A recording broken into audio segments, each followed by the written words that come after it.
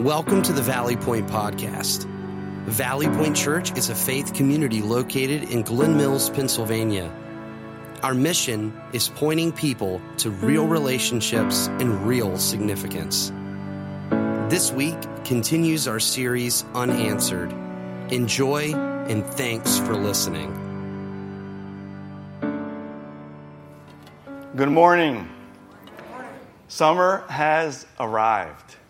Isn't that a beautiful thing? No more busy schedules. Time to chill, just relax. No more school, no more questions. Just turn off our brains. Although questions are good, questions initiate curiosity. Questions bring clarity to tangled thoughts. Unanswered questions, however, bring confusion and pessimism.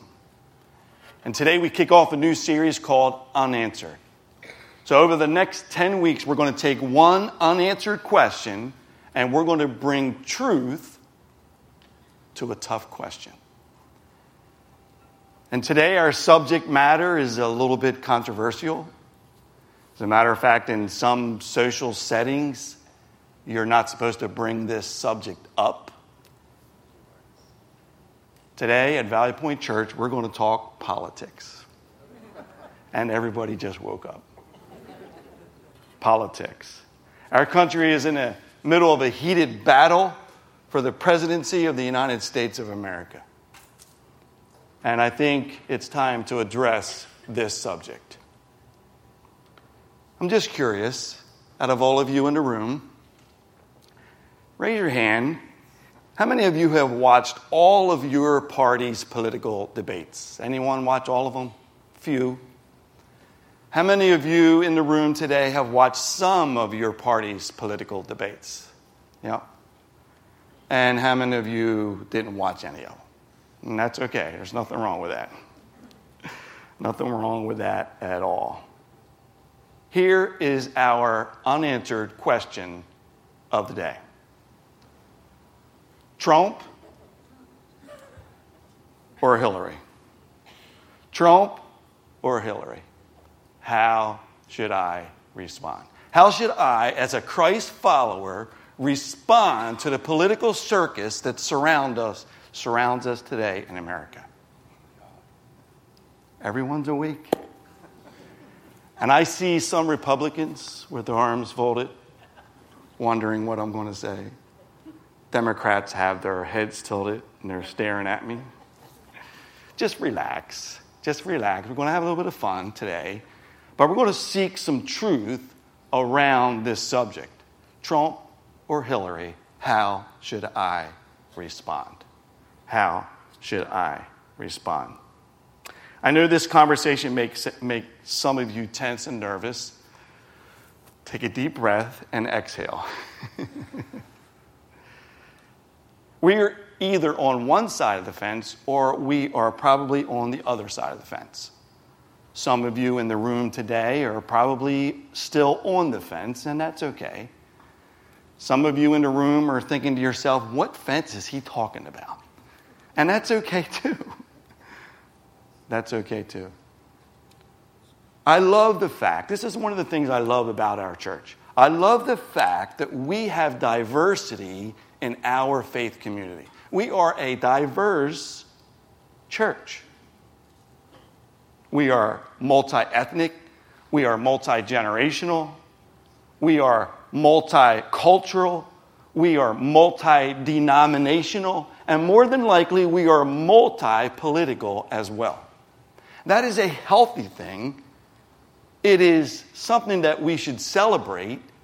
It is something that we should recognize and just love about our faith community. My wife and I, Laurie, we were on vacation a few years ago. Whenever we're on vacation, every once in a while, we'll go visit another church. And so we did that one Sunday morning. We went and visited another church. And we walked into the doors, and I kid you not, every male individual from 5 years old to 90 had dress pants, a dress shirt, a tie, and a jacket. And of course, I was wearing my Tommy Bahama outfit. I didn't feel very comfortable. And sadly, unlike Valley Point Church, they didn't make me feel very comfortable either. You know, and we should celebrate the fact that we have diversity in our church. We don't all look alike, for sure, and we don't all think alike, and we come from different backgrounds, we come from different denominations, and that is a healthy thing for a church to be like that. It is a very healthy thing. Now, I'm not saying at all that there's different ways to heaven or there's different ways to God. As a matter of fact, in the Gospel of John, Jesus says this in chapter 14. Jesus says, I am the way, the truth, and the life. No man comes to the Father but by me. You see, that is essential. Jesus Christ is essential for our faith. And I think what happens a lot of times for us as Christ followers and as Christians all across America, we get hung up on the non-essentials. We get hung up on the non-essentials to where it begins to disrupt us and divide us. And we argue over those things. And ultimately, the enemy gets the victory. And I think many times we get so passionate about the convictions over the non-essentials that we lose the very thing that God wants us to have for each other. And that is compassion. That is compassion. Here's our big idea for today. You don't have to compromise your convictions to be compassionate. You don't have to compromise your convictions to be compassionate. Listen, embrace the fact that we have different convictions. Like the fact that we are all different. But you don't need to compromise your convictions to be compassionate. Your view of Jesus, many times, your view of Jesus will determine your politics. For instance, we all know that Jesus was a Democrat. Jesus loved free health care. He was a health care dispensing machine. He went around healing everybody, lines of people, free health care. He had to be a Democrat. Your view of Jesus sometimes will determine your politics. We know he was a Republican. He ate with publicans. He had to be Republican. Your view of Jesus many times will determine your politics. And that's okay. That's okay. We're going to look at Matthew chapter 22. You can turn there in your Bibles or your smart device. We'll have it up on the screen. But you see, they had the same problem in Jesus' day. They had the same problem we have today. There was all kinds of people, different people. There was diversity in Jesus' day. There was the Pharisees. There was the Sadducees. There was the Romans, who actually were in control of everything. There was the rich people. There was the poor people. And they all had all these unanswered questions for Jesus. And so they would go to him and they would ask him these questions. And this is a passage of Scripture that actually takes place a few weeks before he's killed. A few weeks before he lays down his life for us. And he's in the temple. And one of the Pharisees comes to him, and he actually was a lawyer, and he asks him this question. And we pick this up in chapter 22, verse 36. He says, "Teacher, which is the great commandment in the law?" And Jesus answers, "You shall love the Lord your God with all your heart, with all your soul, and with all your mind." And all of us sitting in a room would say, yes, absolutely. I love the God with all my heart, with all my soul, with all my mind. Whatever all those three things mean, I don't know. But I do. I love God. As a matter of fact, I love God, and that's why I am Republican. That's why I am Libertarian. That's why I am Democrat. You see, that's how we look at it. That's how we look at it. Absolutely, we love God. There's no question about that. At least in our minds. But see, Jesus didn't stop there. he didn't stop there. He goes on to say in verse 39, and he says, and the second is like it. You shall love your neighbor as yourself. On these two commandments depend all the law and all the prophets. Everything, all the law, all the prophets, all those things fall under these two principles. These two verses, love God, love people. Love God, love people. If you're unsure of all the convictions and all the different things that are out there, all the non-essentials that are out there, just forget them for a moment and filter all of your thought process, especially when it comes to politics. Filter all your thought process through this passage. Summarize, love God, love politics. We all have different opinions about what's best for people. That's what makes up our convictions. That's what makes up the political platforms. We all have different opinions about what's best for people.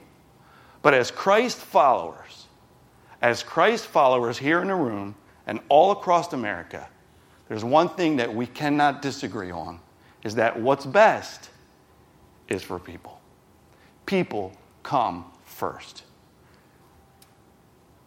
You don't have to compromise your convictions to be compassionate. Here's what I'd like to do today. I'd like to give you 3 godly responses to politics.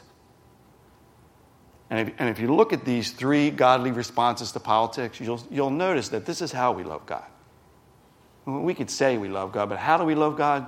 This is how we can love God when it comes to politics. 3 godly responses. And then I want to give you 3 personal responses to political differences.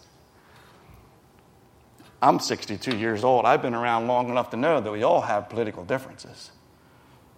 You may be 20 in the room and you know there's political differences in the world today. How do we deal with those things? How do we personally deal with those things? Well, we'll look through that. Let's look at first the 3 godly responses to politics. How you love God. Number 1, pray for those in leadership. Pray for those in leadership. In 1 Timothy chapter 2, verses 1 and 2, it says this, first of all, then I urge that supplications, prayers, intercessions, and thanksgiving be made for all people, for kings and all who are in high positions, that we may lead, this is why, that we may lead a peaceful and quiet life, godly and dignified in every way. When we pray for our political leaders in America, when we pray for them, we are taking the burden off of our shoulders and we're giving it to God. We're taking it out of our lives and we're giving it to God. You see, that's loving God. That's loving God. Are you praying for your political leaders today? Let me ask you this question. Republicans in the room, are you praying for President Obama? Democrats, a few years ago, did you pray for George W. Bush? You see, they're tough questions that we need to ask ourselves. Because God says, if you want to respond to politics right, start with praying for our political leaders. And you know what's interesting? Look at this verse, because he doesn't just say pray for them. He says, give thanks for them. He says, give thanks for them. That's sometimes difficult for us to do. I know it's hard for me to do. You know, our culture, the world that we live in today, sometimes we can get so caught up in the rhetoric that we lower ourselves. God says, if you want to respond correctly to politics, pray for those in leadership. Pray for the candidates. Pray for who might be the next president of the United States of America. Take the high road. Take the high road. The second thing is this. Honor those in leadership. We find this instruction in 1 Peter chapter 2, verse 17. It says this, honor everyone, love the brotherhood, fear God, honor the emperor. Honor the emperor. Now, this is not the emperor that Peter's writing about. As a matter of fact, back in Bible times, when you had a different conviction than the emperor, when you thought different than them, they would cut your head off.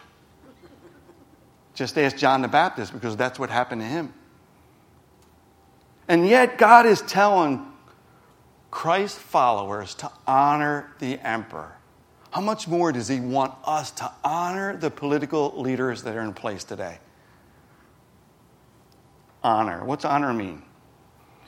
Honor means respect. It means as for worth, merit, or rank. We should honor those who are our political leaders in the United States. Some of the hate language that we hear from our culture, from the media, is unacceptable for Christ's followers. We need to take the high road. We need to honor our leaders. I coached baseball for many years. I have 4 children, and I coached all them all through Little League and Teener Ball. And our teams would be very passionate about winning. And they would get so passionate that they would start saying things. And they would start saying things to the other team. Things like, the pitcher stinks. The pitcher has a rag arm. He can't throw a strike. And their passion would begin to be disrespectful to the other team or the other individuals. And we'd always have to kind of redirect their thinking. And we'd say, look, if you want to be passionate about winning, cheer on your team. Cheer on your guys. Don't be disrespectful to the other team. Just imagine. Ask yourself this. What are we teaching our children when we're disrespectful to the political leaders in America? I wonder. It's not easy. I have to watch myself too. But God's telling us, honor those in leadership. You know, you go back to that verse in Matthew 22 and he says, love God, love people. And he actually uses the word, when you're loving people, love your neighbor as yourself. Well, I've been around a little bit. I know how this is. I have a neighbor. Every time we have a picnic, they're cutting the grass. I have another neighbor a few houses down. The dog barks in the middle of the night. We all have these neighbors and these little things that occur where it's very hard for me to love my neighbor. There's times that they get me very frustrated. We need to respect one another. The politicians can be disrespectful. The media can be disrespectful. Our culture can be disrespectful. But Christ's followers should not be. Should not be. Honor those in leadership. And then the third is recognize God's leadership. We find this passage in Romans chapter 13, verse 1. It says this, let every person be subject to the governing authorities. For there is no authority except from God. And those that exist have been instituted by God. Recognize God's leadership. Listen, the hope for America is not in Democrats. The hope for America is not in the Republican Party or the Libertarian Party or whatever other party you want to mention. The hope for America and the hope for the world is in King Jesus Christ. God never intended to rescue the world or us as Americans through government or politics. He always intended to rescue us through his Son, Jesus Christ. Recognize God's leadership. That verse is very interesting because it even says that, and those that exist, all political leaders that exist all throughout history, have all been instituted by God. All of them. God has a plan. He knows what he's doing. When your political party loses, the world will not come to an end. Relax. God is in control. Recognize God's leadership. Recognize God's leadership. Let's turn the page and look at 3 personal responses to political differences. Sometimes we can get into some heated discussions, whether it's with one-on-one or in a group of people. And I think there's some principles that we can look at to help us navigate through those moments. So let's look at this first one. The first one is this: be calm. Be calm. I think it's very important for us to just stay calm in these situations, because I know our blood can boil. We can get very hyped up over certain subjects and certain convictions. Just stay calm. Stay calm. Recognize we're all different. Recognize that we all come from different paths in life. Recognize that God has brought us through experiences that we have not experienced. Stay calm. Approach others the way you would want to be approached. There's nothing worse than some passionate person getting up in my face before the discussion already starts. Treat others as yourself. The second thing is be curious. Be curious. Ask questions. Try to understand why the other person thinks like they do. Ask them questions. How long have you had this conviction? How did it start? Tell me a little bit about it. Ask them why. Now be careful when you say why. Don't say, why in the world do you think that? That is stupid. But ask them why. Try to understand. Empathy is a form of love. We love God, we love people. Well, have empathy in your life. Try to put yourself in their shoes. When I was younger, I had a certain view on divorce. And I had a strong conviction about this. And then a funny thing happened. Someone close to me walked through it. And I walked through it with them. And you know, when you go through certain experiences in your life, and when it's close to home, you see things with a different perspective. You see things with a different eye. And you begin to see how they are living their lives and why. When it's close to home, it gives you a different perspective. Ask questions. Ask questions.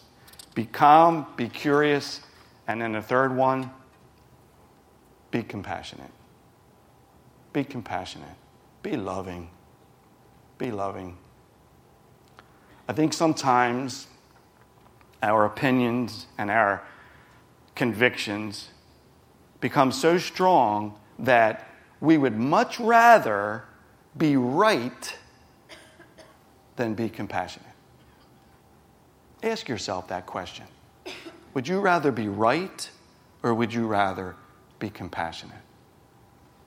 I think so many times we want to be right, and we miss the one thing that God wants us to be, and that's compassionate. And that's compassionate. You see, Jesus Christ, when he was here on earth,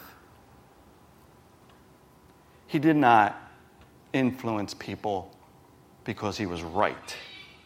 He influenced people because he loved them and he was compassionate. He loved everybody. And I think sometimes we get that mixed up and we put ourselves first rather than the other people. God wants us to love him. God wants us to love others. Treat your neighbor as yourself. I think our approach to politics, it's a subject that sometimes we don't like to talk about because we don't want to stir up the hornet's nest. But I think it's very, very important that we see that God does want us to respond to him in a way that's pleasing to him. Respond to the political circus that surrounds us by loving God. Pray for the leaders. Honor those in leadership. The sacrifices and the time that they put in. You need to think of the good things rather than always thinking about the negative things. And then recognize God's leadership. Recognize God's leadership. He's in control. He's in control. Love God and love others. I'd like to do something a little bit different today in honor of our country and in the name of patriotism and respecting the flag. I would like for all of us to stand, and we're going to say the Pledge of Allegiance to the flag. We put the words on the screen because I know some of you haven't said this since second grade. So let's pledge allegiance. I pledge allegiance to the flag of the United States of America and to the republic for which it stands, one nation, under God, indivisible, with liberty and justice for all. Very good. You may be seated.